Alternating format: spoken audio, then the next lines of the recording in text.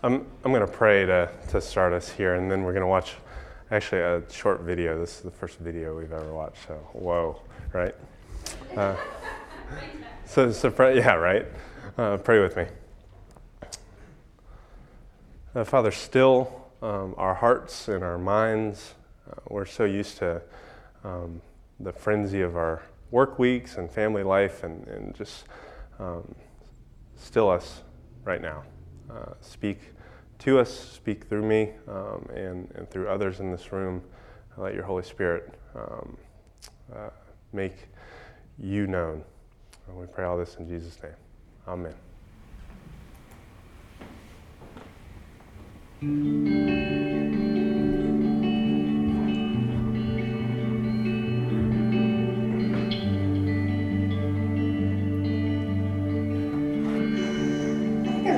That we all need to detox from. I feel like there's a need to detox from consumerism and materialism, which maybe brings it back to the whole idea of,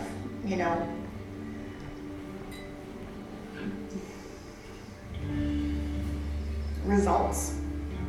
That things only matter if they can be quantified. That things only matter if they can be measured.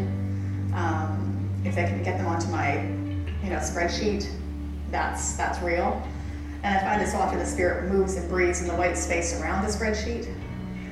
And so for me, I think that detoxing from the world's views of women and the world's views of, culture and consumerism and materialism and war and, all these different things, scarcity.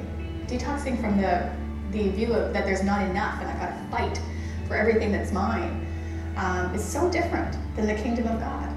So different from that reorientation of, that the last will be first and the first will be last, and that we are servants of one another and we are called to submit to one another and love one another, and that you are operating from fear and power and hunger, but instead from the idea that there's always more than enough, and that what I have is enough, who I am is enough.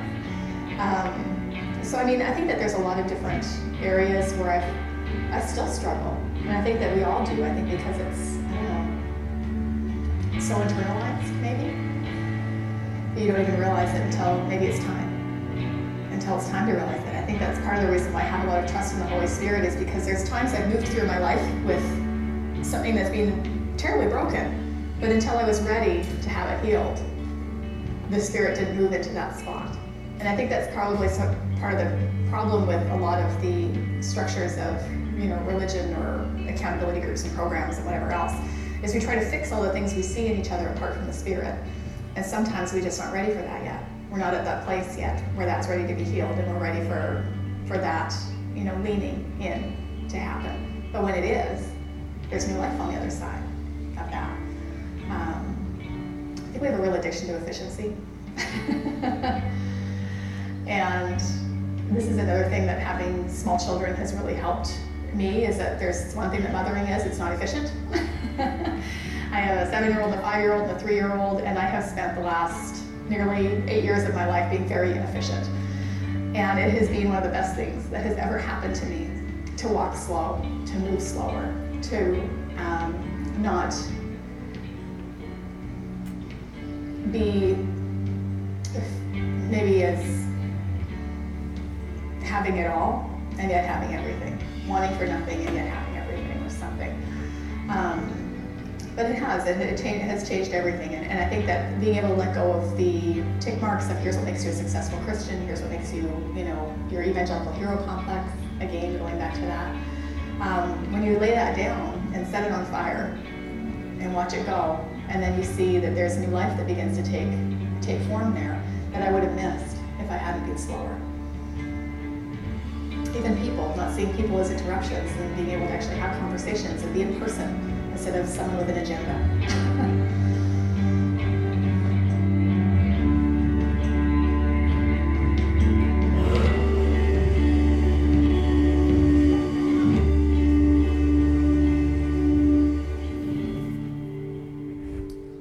So I thought that was a decent intro for how we're going to be thinking and talking about Lent as an opportunity to that last question on the screen, what do you need to lay down and set on fire? I grew up observing Lent in some settings where like it was, what are you going to give up for this season? And my dad is a really good Catholic, and if you ask him right now, he'll like gruffly, sarcastically say, "I'm giving up something for Lent," and that's my dad. So, but in a lot of ways, though, like Lent is a time more so to take up something, to take up. It could be a discipline. It could be more focused prayer or more focused time with people, more disconnected time from the things that hold us down. Or it could be, like what she said, reorienting around some of these things that you count as losses that actually could, with the Holy Spirit breathing into them, be gains, inefficiencies, and things that you hate about your life. If you slow down, they look a little differently. So our time, starting Wednesday, which is Ash Wednesday, will be a time of detox. It'll be a time of refocus. And so we purposely didn't give you any sort of like devotional material as to load you down with something, because each person is going to need something a little different for this time. But this coming Wednesday, we'll celebrate Ash Wednesday by having an open sanctuary from 7 a.m. to 1 p.m. So either on the way to work, during lunch, or somewhere in between. If you have kids, the moms group meets from 10 to 12, and there will be sitters. Don't like come and drop your kids off and then leave. But know that's an option too, because we want everyone to have enough chance and time to participate. So there'll be an open sanctuary, and we'll be offering ashes, and these are actual ashes from last Palm Sunday, and there's great irony in celebrating a day when we refocus, when we have ashes put in the shape of a cross right between our eyes, to remind us that we're from dust and we're going to dust, to remind us of our mortality, to remind us of our sin, to call us to repentance, but also to signify the cleansing possible in Christ and in the cross, and gearing us towards Easter and resurrection. So we'll do that Wednesday, again from 7 to 1, and it's on your order of worship. And then this coming Sunday, we'll host Jeremy Begbie. And each Sunday in Lent, I'm really excited. Nate's not here today, but he and some other folks are working on some original artwork for each week. And so we're hoping to kind of engage our senses in a little bit different and a little special way during this time. When we come for communion, for instance, we're going to have a chance to receive Christ's body and blood on this table, but we'll also have a chance to kind of lay down something, or there'll be stations, and you'll be able to write or mark or do something to that tablecloth with charcoal, again connecting it to our own mortality, our own ashes, our own repentance. And then we hope to really transform that come Easter. So it'll truly be a work of the people together here, and I'm really excited to do that with you all. We'll be studying Jesus' words from the cross, his final 7 words over these next 6 weeks plus Good Friday, and we'll talk a little bit more about that in a moment. And so to intro that, to get into that, today we're going to hear from Paul's first letter to the Corinthian community in chapter 2, and since we're going to be so focused on the cross, why not hear from Paul about what he knows and what he hopes to know. So Lindsay's going to come and read the first 5 verses from chapter 2 for us.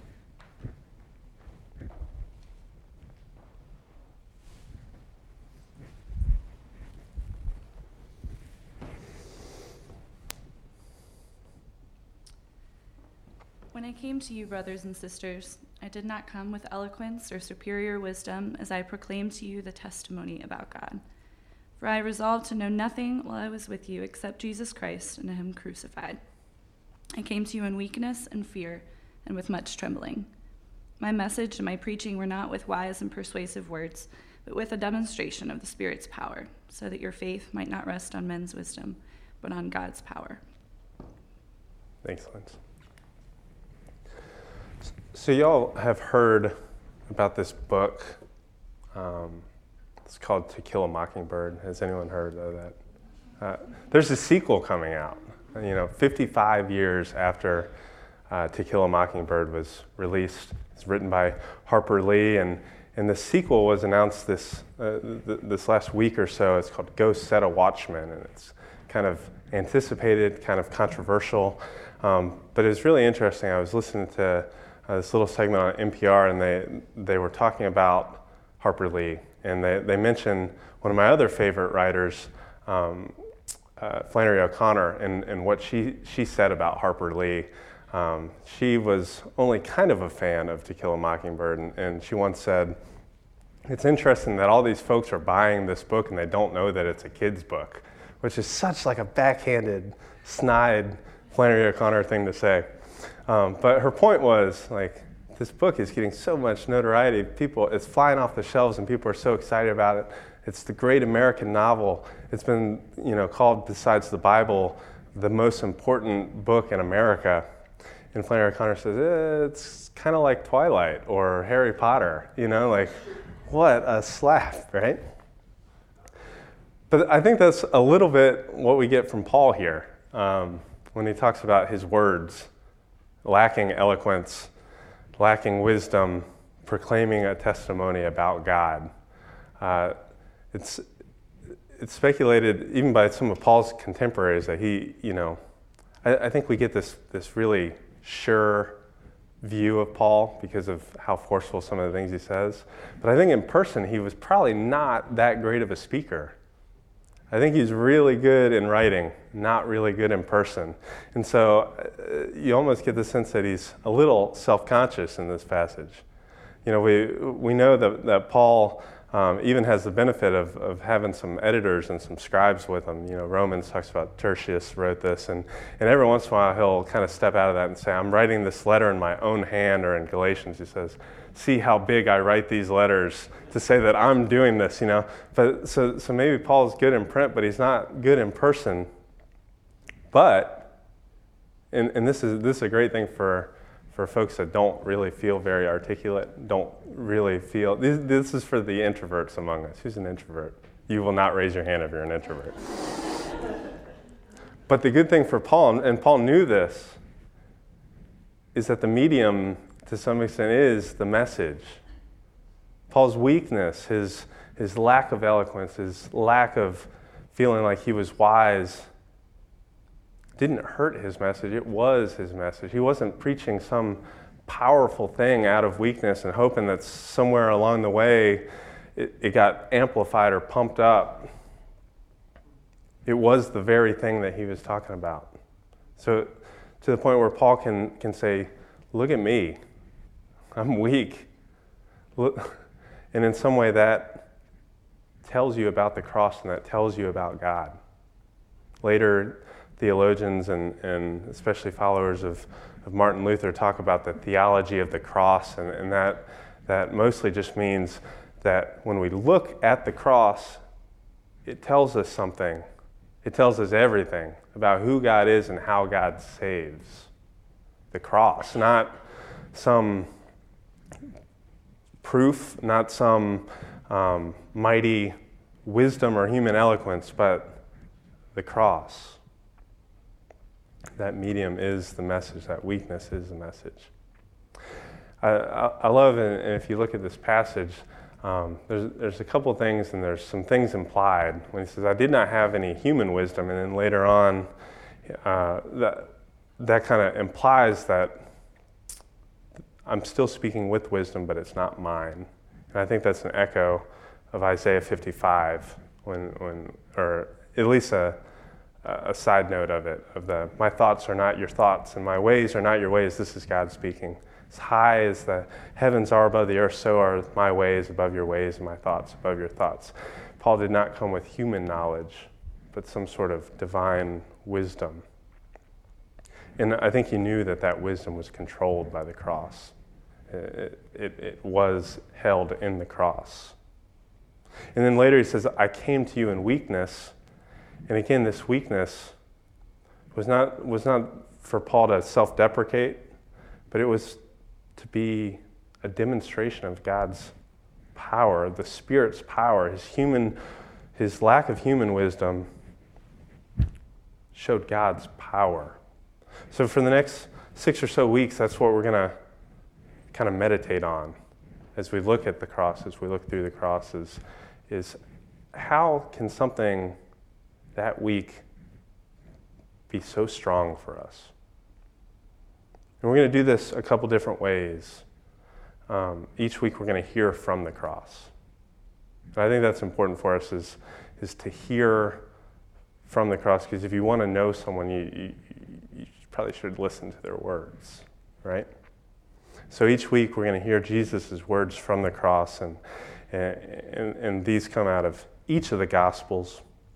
And you can find them pretty easily as the 7 words of Christ. And they range from, next week, Dr. Begbie will be talking about, Father, forgive them, for they know not what they do, to truly I say to you, today you will be with me in paradise, as he talks to the bandit on his side. He speaks to his beloved disciple and to his mother, and he says, woman, behold your son, and man, behold your mother.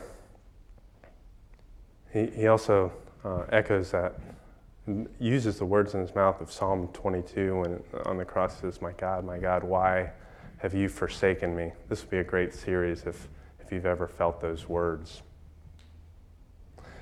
Also from the cross, he says, I thirst.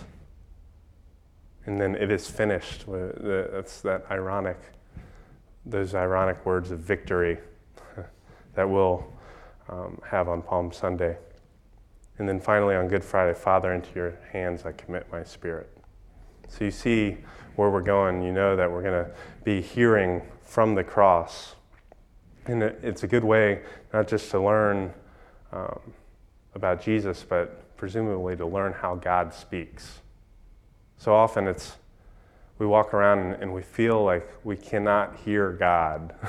Has anyone ever felt that? Frustrated by that? But when we kind of zoom into these words and they come from the cross, we start to see how God speaks.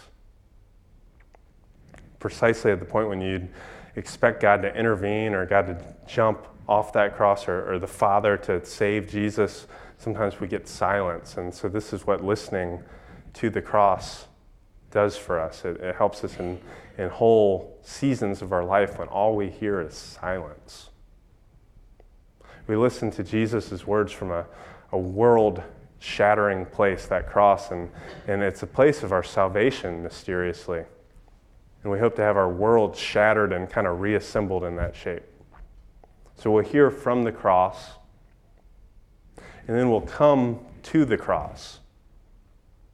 And this seems pretty simple. We'll come to the cross, and it's kind of cool. Every week we come to the cross to receive from this table. In Paul's words from the letter to the Corinthians, he says, I have resolved to know nothing while I was with you except for Jesus Christ and him crucified. Jesus Christ and him crucified. And that word is, and I'm nervous in the same room as Joe here, among others, but that word is it's a perfect passive participle, to get really grammatical for you.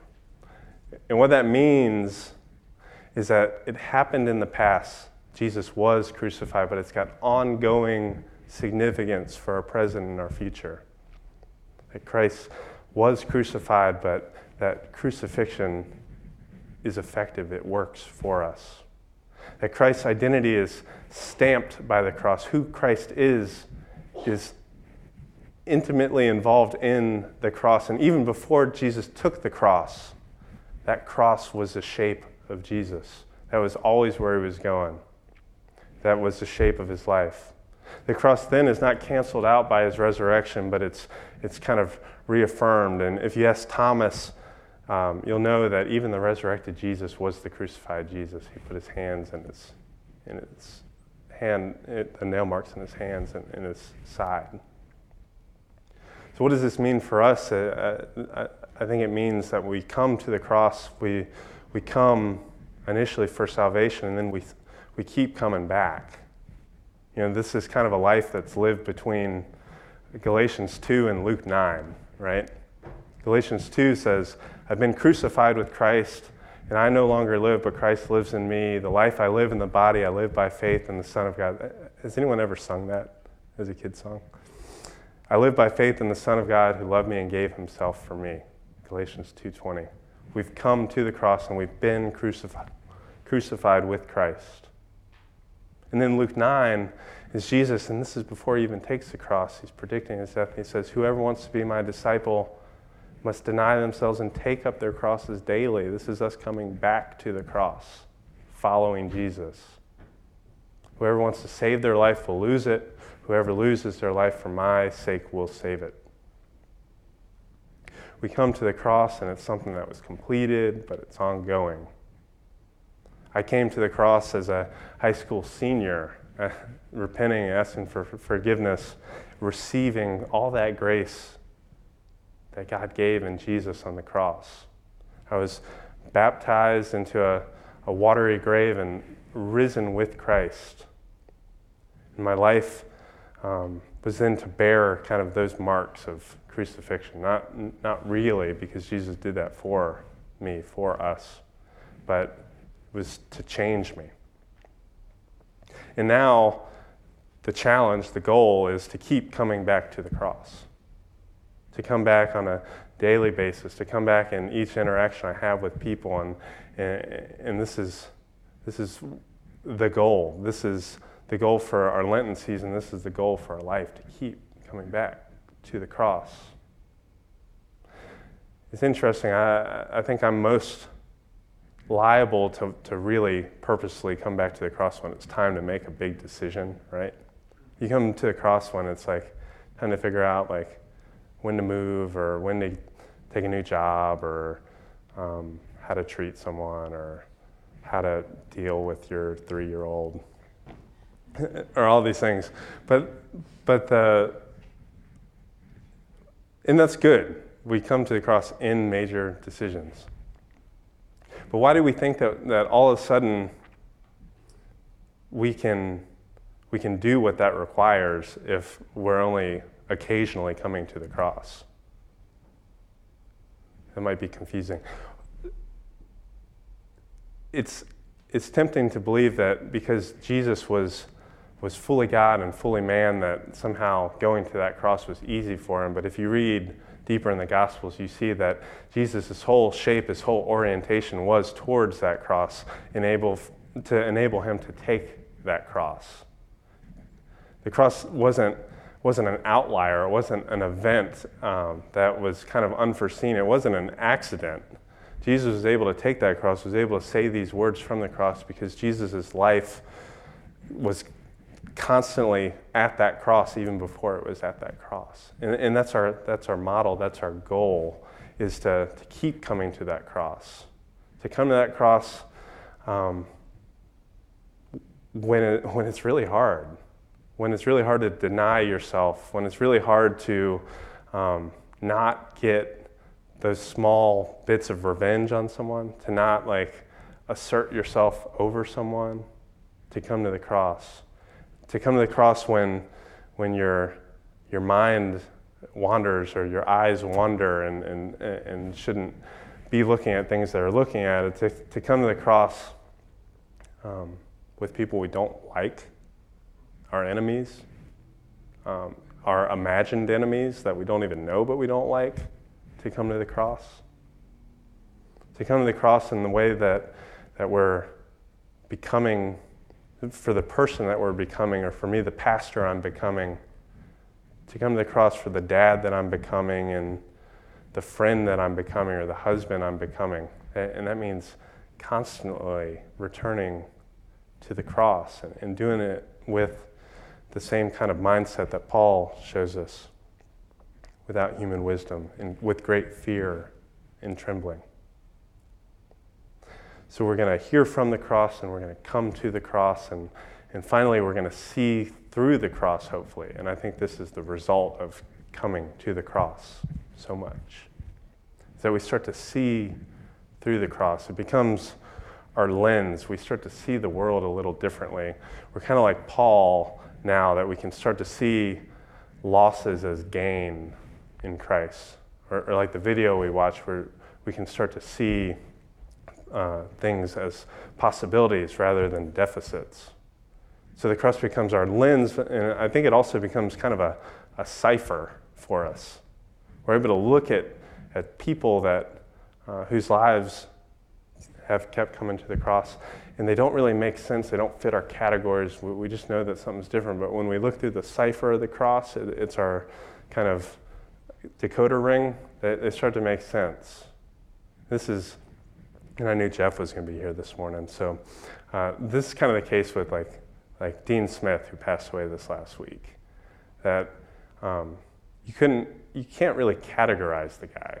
He lived such a strange life in terms of his public life, his kind of activist life, and the way he treated people kind of extended far beyond what you'd expect about a celebrity like that, you know. And most of this stuff comes not even we don't even know about from him or from reporters, but like years down the road, and letters that have been written or conversations that have been had. And the point of this is that Dean Smith, it's been interesting to hear how he's been eulogized in Chapel Hill or in the media, but his life really doesn't make that much sense apart from the cross. He's not really a great legacy basketball coach apart from seeing it through the cipher of the cross. He's not a great though he was involved Democrat. He doesn't fit all those descriptions apart from what was driving it, his movement to and from the cross. The cross becomes our cipher. It's also our lens. It's what we judge things by. Last week, or a couple weeks ago now, I went to this thing, and I told some of you guys about it. It's called Creative Mornings, and it's like this local TED Talk thing, and it was really interesting. The topic was ugly. I go to a talk on ugliness. That's right. But they make you name tag when you go in, and the name tag says, "Hi, my name is Chris, and blank is the opposite of ugly." And you're supposed to fill it in, and that's your icebreaker. And there's this one guy, you could tell he was single and ready to mingle, because he wrote, "You are opposite of ugly," and he was really looking for female response off that. But the interesting thing is and that's how the talk was kind of phrased, is what is the opposite of ugly? And it wasn't good enough to say pretty. It wasn't even good enough to say beautiful, because what does that even really mean? And it was interesting that the speaker, who's a mural painter in Raleigh, he did a good job at trying to grasp at this, but it really seemed like he was grasping, because it didn't seem like he had the kind of lens to work with to say why something so beat up or so spent could be the opposite of ugly. He showed a pair of are they Red Wing work boots, really good work boots. He showed a brand new pair and a pair that's been worn for 5 years and resold by a mural painter, if you can imagine what that looked like. And he was able to say, I find the old beat up pair much more not ugly than this new pair. Kind of the paradox of that. And he had the hardest time of saying why. I think it's things like that when we can start to look through the cross, we can understand why, because even that old pair of shoes kind of showed us a little glimpse of the cross, of something being spent, being used, being sacrificed for someone else. So I think we can see this in people for sure, and I even think there's little parables all around us of that. It's when Paul, again in another letter to the Philippians, he kind of starts to close the letter, and he says, brothers and sisters, whatever's true, whatever's noble, whatever's right, pure and lovely, whatever's admirable, if anything's excellent and praiseworthy, think on such things. And again, those words are kind of empty, vacuous words, but he's already given us a cipher, this thing to look through. And it's the same thing that we said in our call to worship, this fact that Jesus had this cross mindset, and we're called into this mindset of Christ, who humbled himself and became obedient to death, even death on a cross. So what does this look like? I think our minds and our vision start to get trained what this looks like. Hopefully we get better and better at recognizing what this looks like. I think that's part of the goal of Ash Wednesday, to smear a cross-shaped ash right in between your eyes so that you start to have your mind and your eyes transformed to see what this looks like.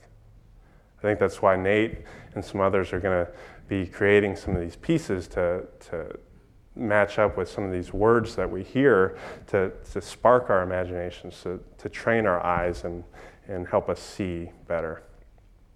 And then what does this feel like?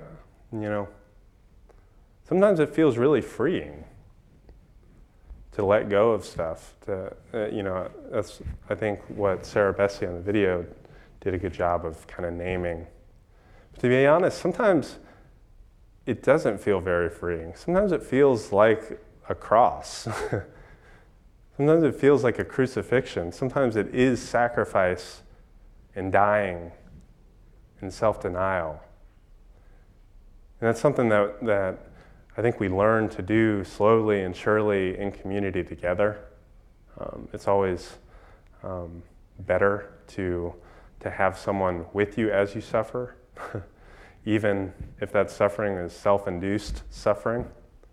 It's always good when you're detoxing to have someone that'll just sit with you as you detox, as those pangs, whatever they may be for, kind of go through your body and then leave you. So I think that's the task for us during the season for our lives. It's what Paul says, to know nothing but Jesus Christ and Him crucified. To hear from the cross, to keep coming to the cross over and over and over and over and over again. So much so that we start to see through the cross. We see ourselves through the cross. We see each other. We see this world. We see God through the lens of that cross. I really wanted to bring in, and I forgot it, this glass cross that they give you when you graduate the divinity school. And it's like, they give you a different color every year, and it's supposed to be reflective of the stained glass window. What color did you get, Joe? You got blue? That's pretty cool. Mine is clear, so it's like an ice cube on my desk. But it's really cool, because you can kind of see through it. It's obscured. There's bubbles in it, so you can't really see through it, but it's about this big, and it's shaped like the cross. For this last week, I've had that on my desk as kind of something, a tangible reminder to look through, that you could and you should, and maybe our whole call and vocation is to look through the cross and to be surprised at what we see. Will you pray with me, and then we'll share some time of confession and conversation with God as we open ourselves to hear from Him.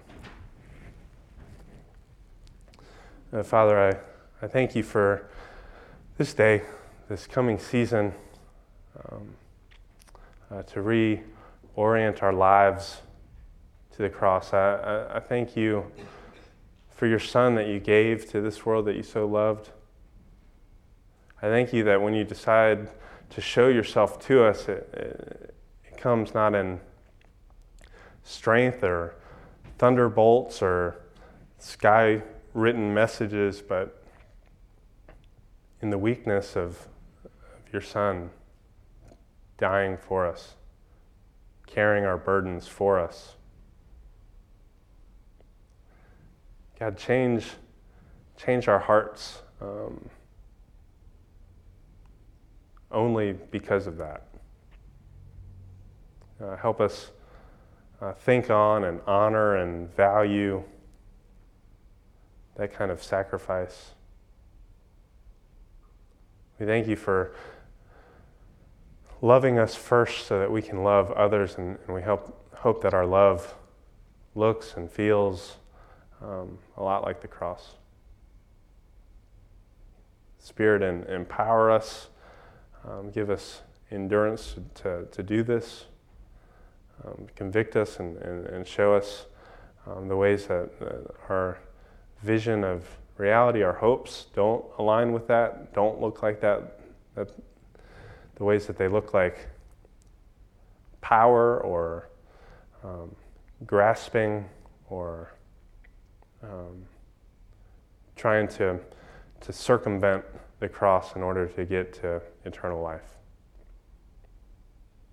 Father, we thank you so much for meeting us at the cross over and over with your Son, the risen Jesus.